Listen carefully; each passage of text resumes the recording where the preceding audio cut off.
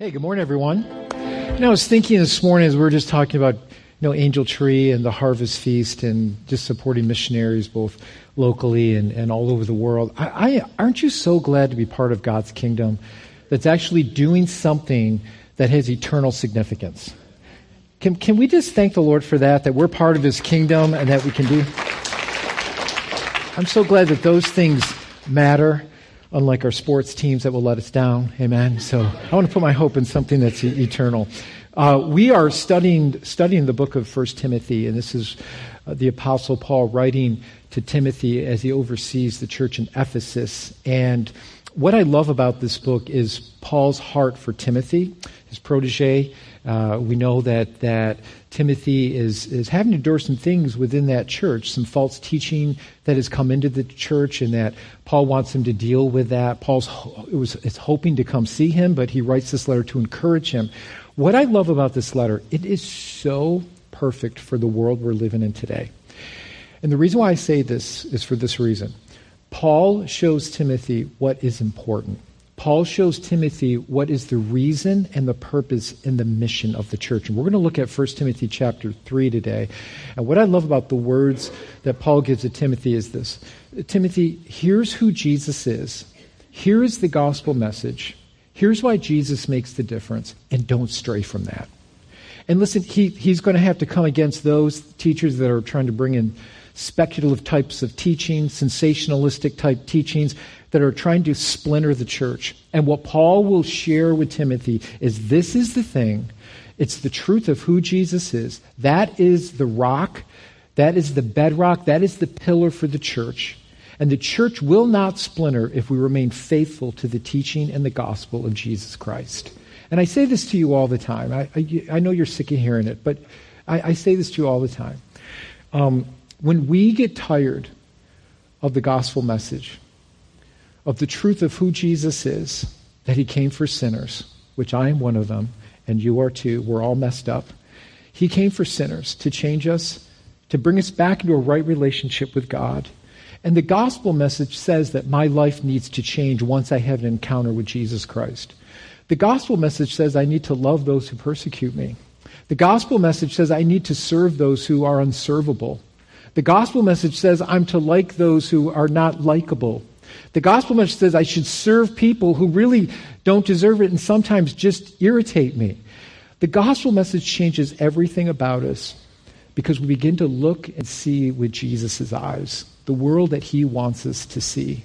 When we get tired of that message being spoken to our hearts, we begin to splinter and we begin to move away from our calling. And I never want to get sick of the gospel message because I need to hear it in my life over and over and over again, because the default of my heart is always to go to myself, to go to my selfishness, to want to be entitled. That's the default of my heart. Is it yours too? Amen, it is. Whether you admit it or not, it's the default of our heart. And so I love the words of Paul to Timothy here. Listen to his words. These are so good. So we're going to be in chapter 3 of 1 Timothy, verses 14 and 16. We're going to dive into this. So you can look at the screens or on your devices or in your Bibles if you brought those, or we have Bibles and Bibles available for anyone who wants one or doesn't have one. It's our gift for you. But let's see what 1 Timothy 3, 14 and 16 says. It says, although I hope to come to you soon, I am writing you these instructions so that if I am delayed, and this is very important, you wanted Timothy to understand something, you will know how you ought to conduct themselves in God's household. He wanted to make sure that people, the church of God, was conducting themselves properly, which is the church of the living God, the pillar and the foundation of truth. Beyond all question, the mystery from which true godliness springs is great. Now, speaking about Jesus and who He is, He appeared in the flesh, was vindicated by the Spirit, was seen by angels, was preached among the nations, was believed on in this world, was taken up into glory. Amen to God's word this morning? Amen. The Apostle Paul writes this to Timothy, and he wants Timothy to know, Timothy, this is your purpose. This is your calling. Don't stray from this. Don't lose your focus. Don't get distracted from your calling in Christ Jesus. Stay on the path. And this is the path you are to stay on. I was talking with someone yesterday who is a 46er. Now, if you are a true 46er, I'm not talking about your age, but if you are a true 46er, you know what I'm talking about. How many 46ers? I had one in the first service. Anybody a 46er? Okay, you're like, Pastor, what are you talking about? Okay, here's a 46ers. There's 46 high peaks in the Adirondack Mountains, over 4,000 feet. And there are those that have hiked all 46 high peaks. Now, I haven't done one. In fact, I have done one, but I drove my car to the top of it. It's Whiteface Mountain. Now, this 46er said, doesn't count. I said, but yes, I was on top of Whiteface, but I drove my car up there. I remember Kathleen, we drove our car up there, and I saw some guy coming out of the woods, and he's huffing and puffing. I'm like, why are you so tired? He goes, I just hiked up this mountain. I go, you realize you could have drove up, right? You realize there's a road, the Memorial Highway, you could have drove that. And so he, not only did he do it once, he's done it 3 times, all 46 high peaks in the Adirondacks. And I was talking to him, and his nephew goes to our church here, and they did a hike up Mount Marcy, which is the highest peak in New York State, and they did it at 12 o'clock at night.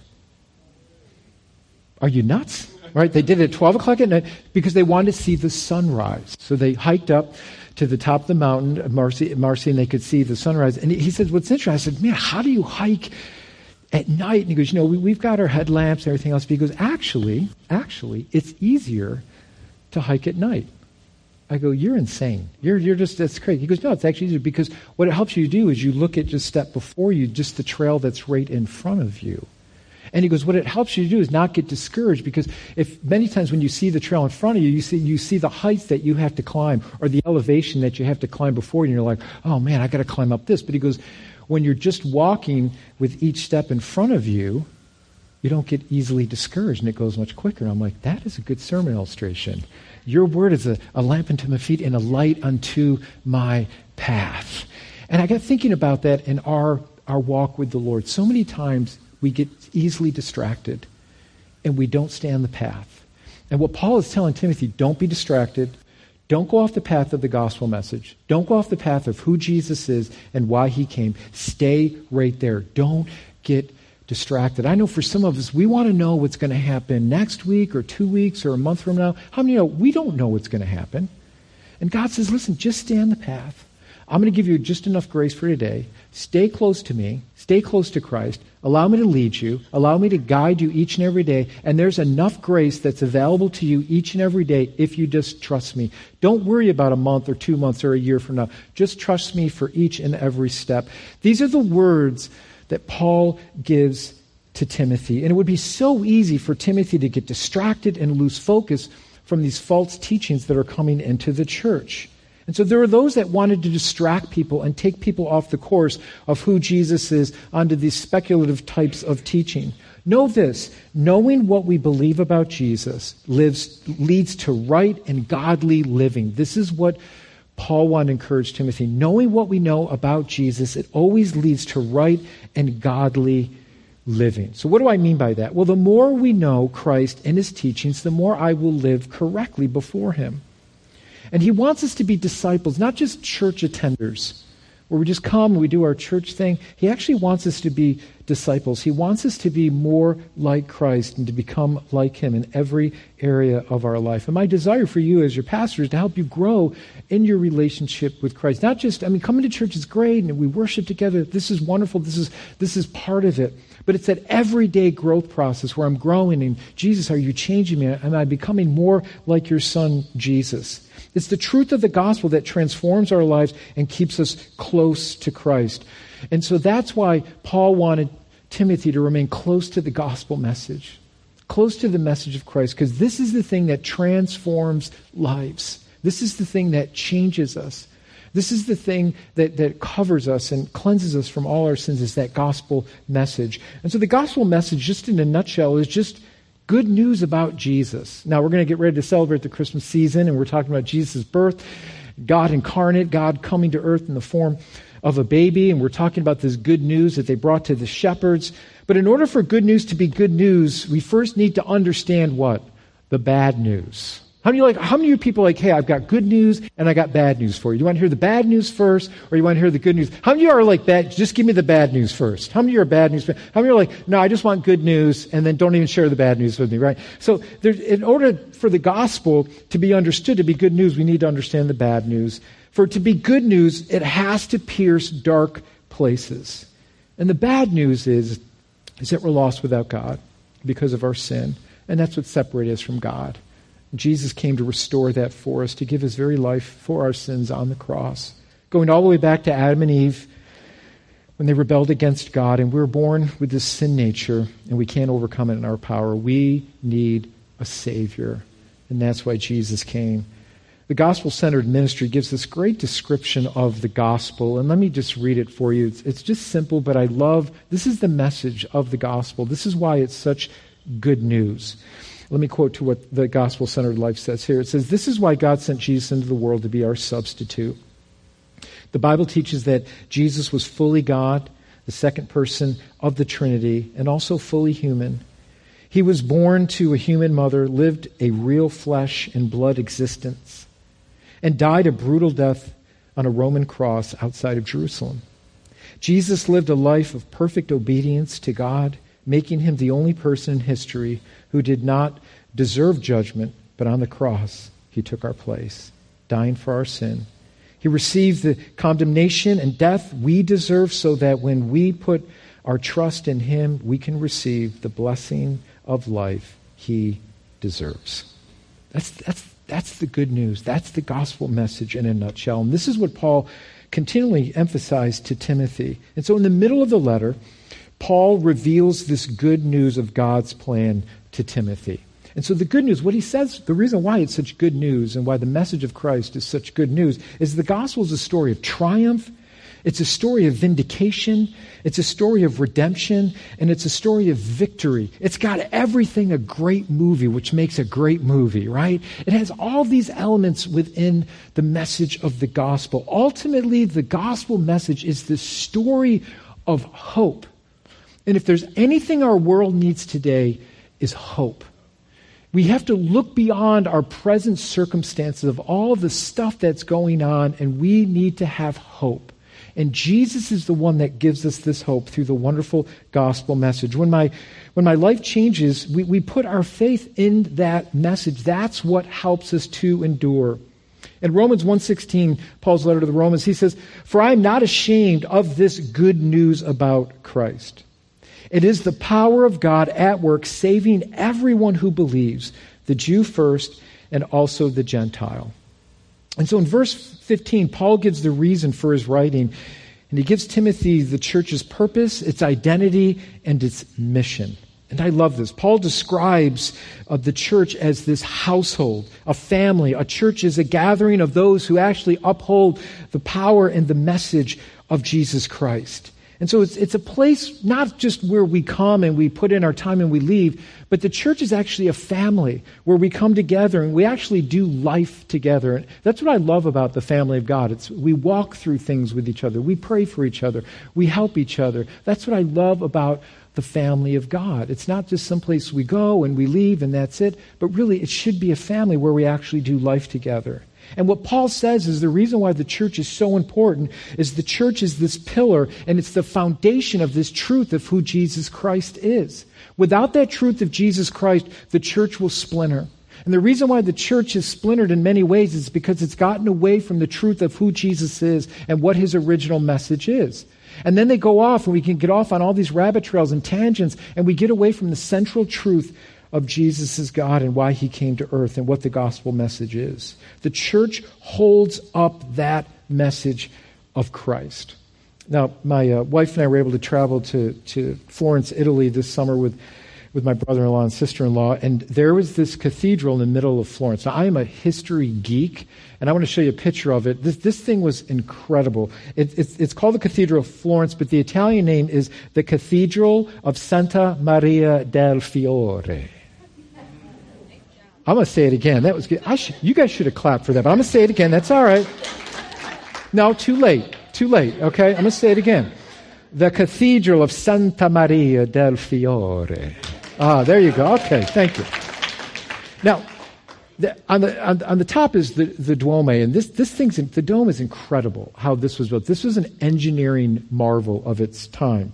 They had to lift 37 tons of material and 4 million bricks just to build the dome. The cathedral, actually the dome was left open for many years because no one knew how to build the dome. There was no engineering at the time to build it. There was no scaffolding. They couldn't scaffold. It was too big. And so there was a non-engineer person that helped engineer the dome. Everyone thought that thing was going to collapse. 700 years later, it's still standing. In fact, they have no plans. They don't even know how they built it because there was no plans left behind. Until recently, they found out this engineering marvel and actually how they built the dome. As you look inside of the cathedral, the pillars are enormous. And to look at something that's 700 years old and still standing is amazing. And what Paul is saying, what keeps the church strong, what keeps the church from collapsing is the truth of who Jesus is. The gospel message of Christ is our foundation. That's what keeps us unified. That's what keeps us from straying. Paul gives the truth of Christ and tells of Jesus' credentials. He says, this is who Jesus is. He passed the test. He's the real deal. He's the real McCoy. I have no idea what that means and no one else does. But he is that real McCoy, and this is what he came to do. There is no falseness in him. He's the genuine article. His credentials are true because he conquered the grave. Now, I don't know if you've ever asked your medical doctor for their credentials. I'm assuming the degree I see over the back of their desk is real and it's not something they printed off Google. I'm assuming, right? I don't know if you've ever asked your doctor what their credentials are. Have you ever wondered if they're good? Like, are they good at what they're doing? Have you ever wondered when you went into surgery that maybe you were the first person that they did an operation on? Have you ever asked those questions? I went to one doctor for my knee, and I looked at him, and I said, no way. He's way too young to be a doctor. So I looked at him and I said, excuse me, I just got to ask you a question. How old are you? Are you like 15 years old? Because you look really young. He said, no, I'm 18. I said, okay, good. You can look at my knee. No. We all say, well, my doctor's the best, my surgeon's the best. They all can't be the best, right? Someone had to come last in their class, right? And hopefully that's not the person working on you. But Jesus is the best. He's the best. He proved it not by words, but by his actions. And Paul gives us this checklist of who Jesus is. The church's foundation, the reason for the church's longevity, hinges on these truths of Christ, or it will collapse. And so Jesus came in flesh. God dwelt among us. He is called Emmanuel, which means God with us. Paul says that he was vindicated by the Spirit, meaning the resurrection authenticated his divinity. All the lies about Jesus, those who didn't believe that he was God, those who falsely accused him, were proven wrong by his resurrection. Our hope in Christ is what keeps us going. Jesus is our foundation. He's the one that gives us the hope when life seems so hopeless. And when things seem like they're falling apart around us, we have this firm foundation in Christ Jesus, Paul says, that he sits now at the right hand of the Father, forever interceding for us. So I want to encourage you today, God has given you a word. God has changed your life for a reason. God has given you his Spirit, not just to come to church each week, which is fine, but he wants you to share that transformation to other people that he did in your heart and life. He wants us to see the world through his eyes now. That's the power of the gospel. That's what changed for me from someone who was just a church attender when I was a kid. You went to church, you did your thing. I didn't care what you believed. It's fine, whatever you... And all of a sudden, when Christ transforms your heart and your life, it's an everyday thing. All of a sudden, you want other people to know what Jesus has done for you. That Jesus died for everyone, that he loves everyone, that this message of the hope of the gospel, that Jesus died for sinners, is for everyone. And guess what? Jesus wants you to be excited about that because of what he's done in your heart. And then what he does is he calls us not to just know about it, but he calls us to serve. And this was the thing that kept the apostles from not giving up. It was the truth of Christ that kept them going. The apostles saw the risen Savior. They knew who he was, that he truly was the Son of God because he conquered sin and death through his resurrection. And so that's why they faced death. That's why many of them died a martyr's death, because of the truth of seeing the risen Savior. And they wanted that truth to spread throughout the world. What kept them from not giving up was the reality that Jesus was God, because they saw Jesus after his resurrection. And so Paul shares that Jesus was taken up to glory. I love this. And Hebrews 1:3 really reiterates this point, where it says, the Son radiates God's own glory and expresses the very character of God. He sustains everything by his mighty power of his command. And when he had cleansed us from our sin, he sat down in the place of honor and at the right hand of the majestic God in heaven. And that's where Jesus is now. We have a Savior who conquered sin and death for us. That no matter what we go through here on this earth, no matter how grim it may look, our hope ultimately is in a risen Savior. And that's what gives us encouragement to live each and every day, to say, God, even though life here isn't great or things in my life aren't going that great, I know that you've overcome the grave. So it gives you hope to continue to live on the next day and realize that God still is going to use you and work through whatever circumstances you may be going through, because Jesus is alive. Do you realize that this morning? Jesus is alive, and he hears you. He hears your prayers. He hears your call for help, and he's there to give us his grace and his mercy. He sits in all power with all authority and will come again, not as a baby, but as King of Kings and Lord of Lords. So what keeps me from loving people who don't deserve it? What keeps me from becoming just hopeless? What keeps me from not just giving up? What keeps me from serving others when I just don't feel like it? What keeps me moving forward when life doesn't make sense or when life isn't going my way? It's knowing that Christ accomplished for me and what he did for me on the cross, and how he conquered the grave through his resurrection is the thing that keeps me going. We have this beautiful hope in a risen Savior.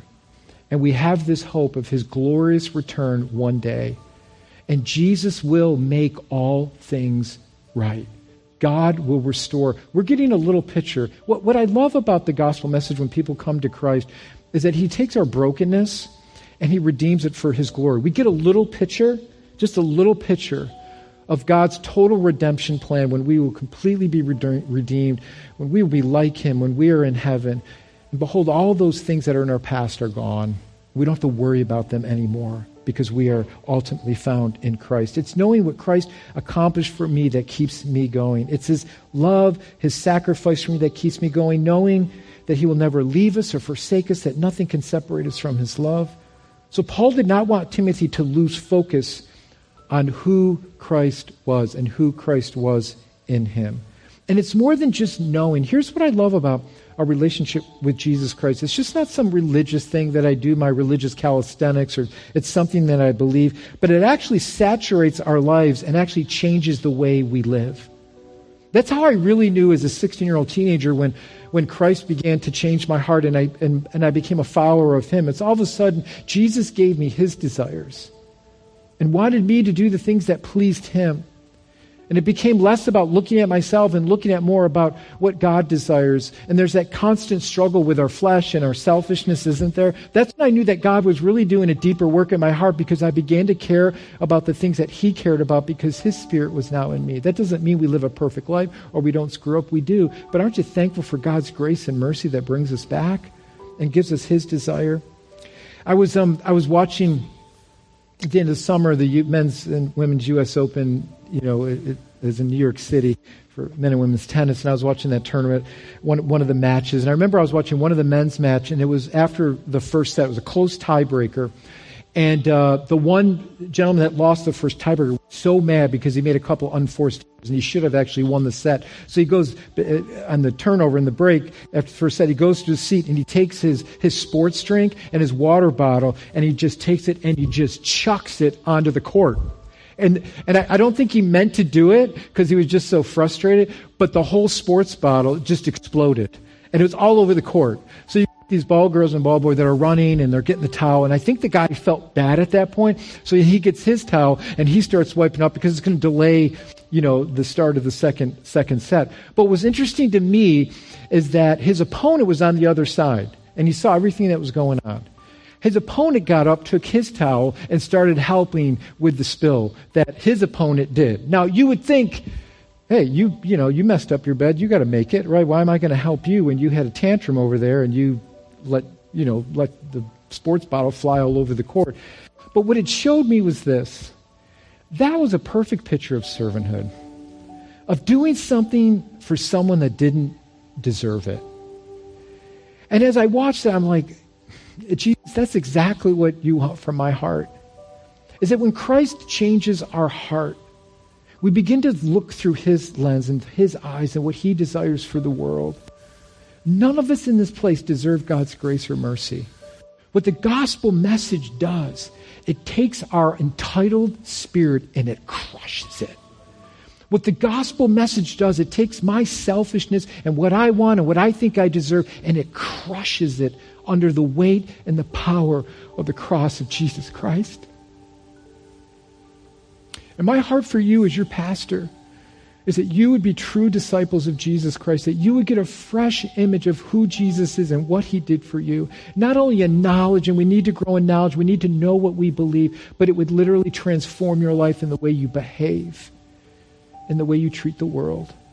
You see, God demonstrates his love to us. It's not just a talk, it's a demonstration where God demonstrates his love towards us, that while we were still perfect people, Jesus died for us, right? No, while we were still what? Sinners, Jesus died for us. This is what our world needs to see. A disciple of Christ who not only knows what they believe about Jesus, but it transformed their heart to live and serve in a world that so desperately needs to see a real Jesus. A Jesus that loves, a Jesus that sacrifices. They need to see that. And so we have a wonderful opportunity before us to stay on track, to stay on the gospel message and allow the gospel message to permeate our hearts and our lives so it affects the way we live each and every day. See, this is the heart of Jesus for the church. We need not only know what we believe about Jesus, but it should move us to serve and sacrifice, even towards those who don't deserve it. That's the heart of the gospel. Jesus came for sinners. Jesus came for lost people, which every single one of us are. I am so thankful for his grace and mercy because I didn't deserve it. But yet he still gave his life for me.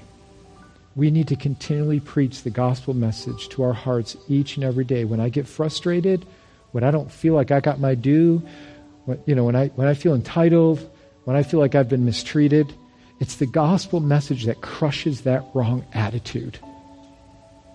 It crushes it. So let's be a people that serve Jesus out of complete gratitude and thankfulness for what he did for us that we didn't deserve. And that'll keep you humble. That'll keep you humble. So you might be in this place today and you may say, Pastor, I haven't jumped in all the way with Jesus yet. I'm kind of on the, just kind of waffling around, kind of lollygagging a little bit about this. Can I just say, stop lollygagging?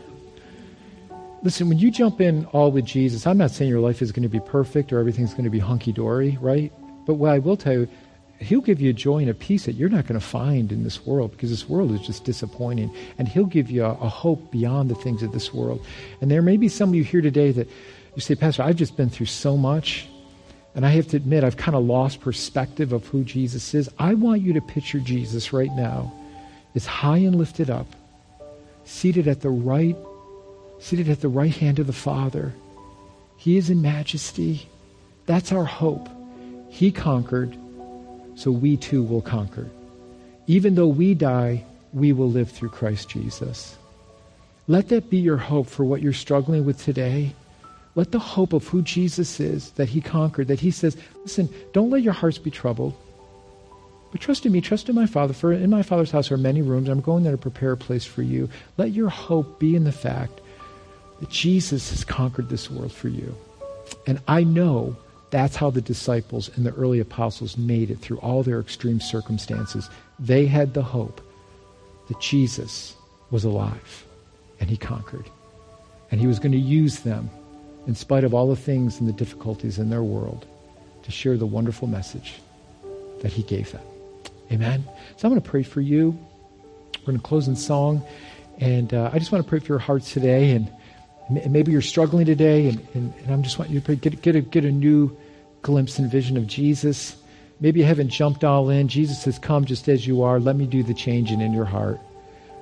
Let his grace be applied to your heart and life. So, Father God, we just come before you now. And Lord, I thank you for your word. I thank you for how encouraging Paul's words were to Timothy about who Jesus was and what the message is and what the pillar of the truth of the church is, and that's Christ. And we need to continue to build on that firm foundation of who Jesus is. I pray for those here today, God, that are just kind of on the fence with you, Jesus. Lord, I pray they would jump full in, God.